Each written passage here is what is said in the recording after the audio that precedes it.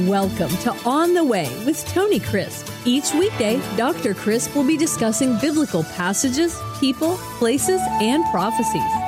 Tune in daily to start your day right and deepen your understanding of how to better walk the way and enjoy the journey. Here's your host, Dr. Tony Crisp. Welcome to On the Way. This is Tony Crisp, and this is the 365 Bible Reading Plan.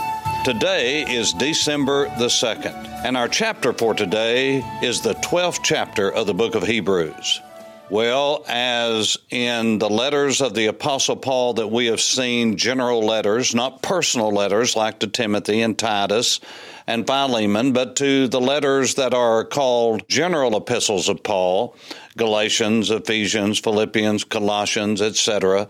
These all have a formula where the Apostle Paul builds a doctrinal base as a basis for godly living. In this case, the Apostle Paul has used all of these chapters to show the superiority of Jesus and that he supersedes any covenant, any priesthood, any sacrifice, any ceremony, any ritual, that Jesus is the true revelation of who God is. No man has seen God at any time. Remember that. John chapter 1 and verse 18, that is referring to a spiritual being that you and I, in our physical bodies, are unable to see unless that Spirit of God chooses to reveal himself unto us. God is the initiator, and we cannot know him. We cannot walk with him. We cannot see him unless he reveals himself to us. And that is called special revelation. General revelation is the sun, the moon, the stars, nature. In other words, Romans chapter 1, where a person sees all of God's creation, and it is a testimony, a revelation that there is a God, that he is knowable, that his characteristics can be seen, various characteristics, even that God is a triunity. Now, either that's true or Paul has made a mistake, which he's not under divine inspiration. He made plenty of mistakes, but when he was writing down the words of God, it is just as inspired as the words of the law, the prophets, and the writings, the Torah, the Nevi'im, and the Ketuvim. Either that's true or we need to close our New Testaments up, eat, drink, and be merry, because nothing matters, because our salvation is based upon God's words being true from Genesis to Revelation. And so just remember that. It's very important as we go through the remainder of the books and the chapters of the Bible in the coming month. And so Paul has laid out a basis of living a life that is centered around the superiority of Jesus. And he comes to chapter 11 and he talks about those who have gone before us, who lived a godly life of faith, a life of obedience, a life of trust. For without trust, without faith, without believing, then it is impossible to please God. That's how man is made right with God, not through works of righteousness, which we have done, but by the washing of the regeneration of the Word. Remember what Paul told Titus. We are born again, not of corruptible seed, but incorruptible, which is the Word of God, which we'll see in 1 Peter chapter 1. All I'm saying to you is the Apostle Paul is not contradicting the Torah. He's not contradicting the prophets. He's not contradicting the writings. He's not contradicting Jesus. He's not contradicting the apostles. He's saying what they have all said, that a man is made right with God by trusting in God's word, trusting in God's provision for salvation, trusting in the blood atonement in which the sacrifices were only a shadow of the Messiah that was to come and give his life a ransom for many. And so he said, all of these, the last verse of chapter 11 says, God has provided something better for us, that they should not be made complete, could be whole apart from us. Why? Because they said God was going to do this, and if he never did it, then what they said would be incomplete. But it says all of these The verse prior to that, verse 39 of chapter 11, all of these, who are these? Those who walk by faith, those who followed God. The scripture says they obtained a good report. They had righteousness laid to their account, belief laid to their account, but they did not receive the promises. In other words, the fulfillments they did not see in their life. And this is what I talked with you about Abraham. Abraham was promised a huge swath of land, the Levant. However, Abraham only experienced in his flesh a grave plot for he, his wife, and his son, his grandson, and their wives. And so we are the benefactors, the children of Israel, the physical, generational gene, the DNA of Abraham. Those promises were made unto them. We receive the spiritual promises because we are his spiritual seed. We're not of his DNA. When you become a follower of Jesus, who is a Jew, and a son of Abraham, the son of David, on and on, Matthew chapter 1 and verse 1, all of that is laid out very succinctly in the scriptures. But you and I are not of that seed unless we have that DNA. So those physical promises that were made to Abraham and his seed are to Abraham and his seed. And when we become followers of Jesus, the Jewish Messiah, we are grafted into the spiritual covenantal promises to Abraham. And so we don't become Jews. No, we're Gentiles, but God lets us in on the spiritual aspects of that. In that way, he is a light to all the world. Yes, the Jews have been a light in many ways, but the greatest light is the light of God himself in sharing with the Gentile world. And again, this was a great mysterion that was hidden as to how God would save the Gentiles. And lo and behold, he saves the Gentiles the same way he saves the Jews, by trusting in his promises. No Jew is ever saved by keeping Torah because they cannot do it. The Bible says if you are guilty of any trespass of the law, you are guilty of all. Salvation is not based upon, righteousness is not based upon relativity. It is based upon the absolute righteousness of God, and no one, according to the prophets of old, there is none righteous, no, not one. According to the psalmist, are there any that seek after God? No, not one. David, a man after God's own heart, he could not keep the Torah. He broke it over and over again. Moses, you name whoever they are, from Adam all the way through until the Lord Jesus, and after save the Lord Jesus, he is the only righteous one. Every other person falls short. And so if we're going to get to heaven, someone has to give us the gift of eternal life, because we sure before God did not earn it. And God knows every heart. You might fool someone else, but you're not going to fool God. But quite honestly, anybody's been around us, we can't fool anybody because they all see our faults, even if we don't see them ourselves or admit to them. We know that they're there. And so it's by trust and faith that a man's made right with God, but it's by trust and faith that a man walks with God. And that's why he said through faith, these great heroes that we call of the faith were sinful men and women who just followed God, who trusted God, who lived in obedience to God's word. And that was the way that they proved that indeed they were trusting his word. They believed God's word more than what their eyes and their ears and their smell and their taste and their senses could ever imagine. So he says, therefore, on the basis of everything I have just told you, we are surrounded by a great cloud of these faithful witnesses. Those who have proven God, they have proven God to be what he said he would be.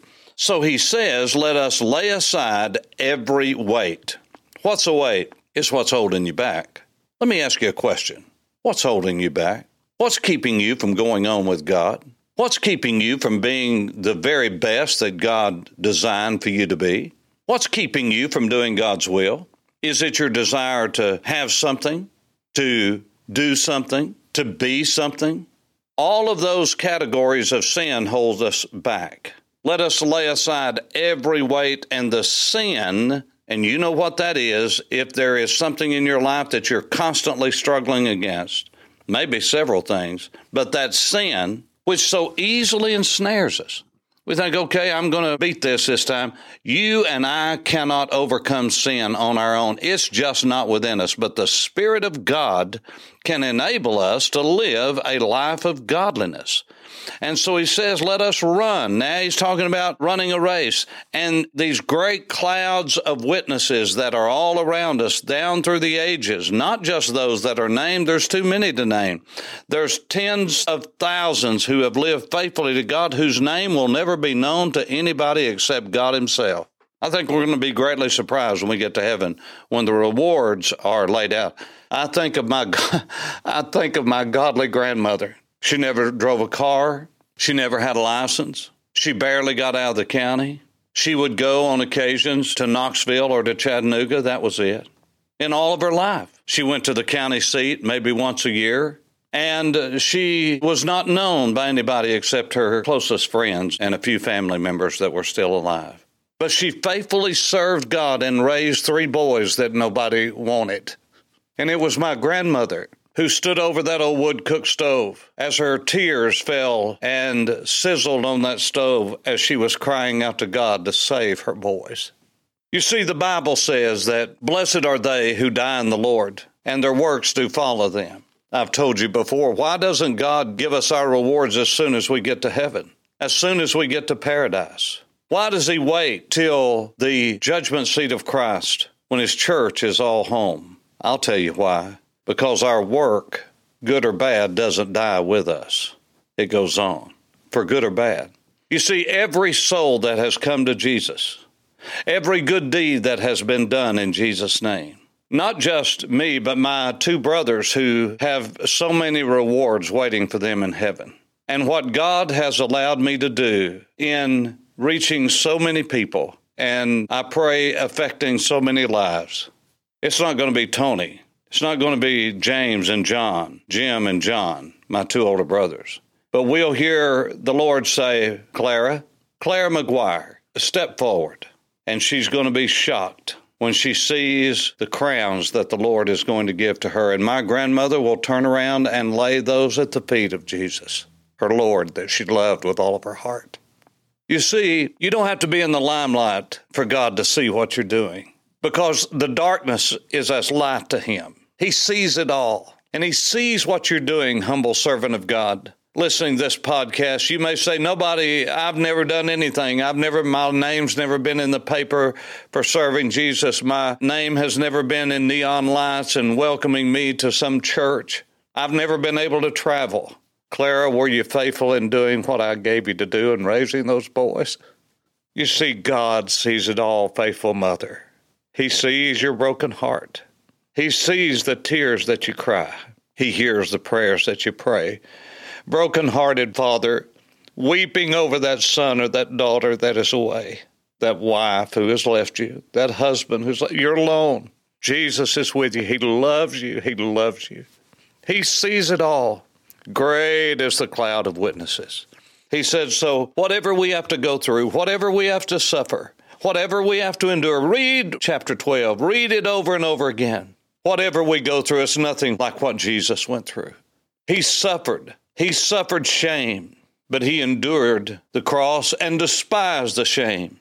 And he sat down forever at the right hand of the Majesty on high, the very throne of God himself. For consider him who endured such hostility toward sinners against himself, lest you become weary and discouraged for your own souls. Are you hurting? He hurt. He knows what you feel. You have not yet resisted to bloodshed, striving against sin. The temptation was so great in the garden of Gethsemane. The pressing of the olives was nothing to the pressing of the Son of God. And the Bible says that there was such stress within his body that his vessels and capillaries, his very cells began to break down. And what the Bible says is that he sweat, as it were, great drops of blood. He was resisting, not following through on what the Father had given him to do. These are sacred and solemn halls that God's letting us walk down today. You've not resisted to bloodshed, against striving against sin, and you have forgotten the exhortation, the encouragement which speaks to you as sons. My son, do not despise the chastening, the whipping of the Lord, nor be discouraged when he gets on to you, when he rebukes you. Just remember this: whom the Lord loves, he chastens, he disciplines, and he scourges every son that he receives. If you endure chastening, God deals with you as a son. For what son is there whom a father does not chasten? Any one of you that never were rebuked? Let me just say to you, you're not worth much, man or woman, if you never were rebuked and you never had to say, I'm sorry, please forgive me, I messed up there. No, all of us have. He said, but if you're without chastisement, of which all have become partakers, then you're a bastard child, you're illegitimate, you're not sons. And he said, we honored those fathers. As a matter of fact, I've been around many men and them talking, and it's amusing now to me as I'm older, and I listen to men, that once complained, oh, dad does this, mom does that, when they would be disciplined. But now, it's a badge of honor. Guys brag about it. I've been in circles with men, and somebody say, well, my dad used to wear me out. He'd just go get a hickory and wear me out. Some say, yeah, he'd give me a knife, and I had to go cut it myself. Then another one say, yeah, my dad just pulled the belt off. Yeah, my dad. And before you know it, well, they've got a train running over them because this one can outdo the other. It's almost they're proud, so proud of being disciplined that they brag about how awful it was, how bad it was, how much they got. But I can tell you, every man that brags about the discipline he got, I promise you, as earthly fathers, they didn't discipline enough. Or sometimes they disciplined it, as this word says, for their own pleasure. But God always disciplines us out of love. Listen to me, redemptively. He loves us. He loves you. Don't be discouraged. Look up, dear brother. Look up, dear sister. Jesus is coming, and with him is great reward. For On the Way, this is Tony Crisp. Thanks for listening to On the Way with Tony Crisp. Tune in every weekday for information on biblical passages, people, places, and prophecies. Fridays are for your questions. Email your questions to questions@tonycrisp.org. Then just listen for your question to be answered on Friday's podcast. That's questions@tonycrisp.org. Thanks for listening and have a blessed day on the way.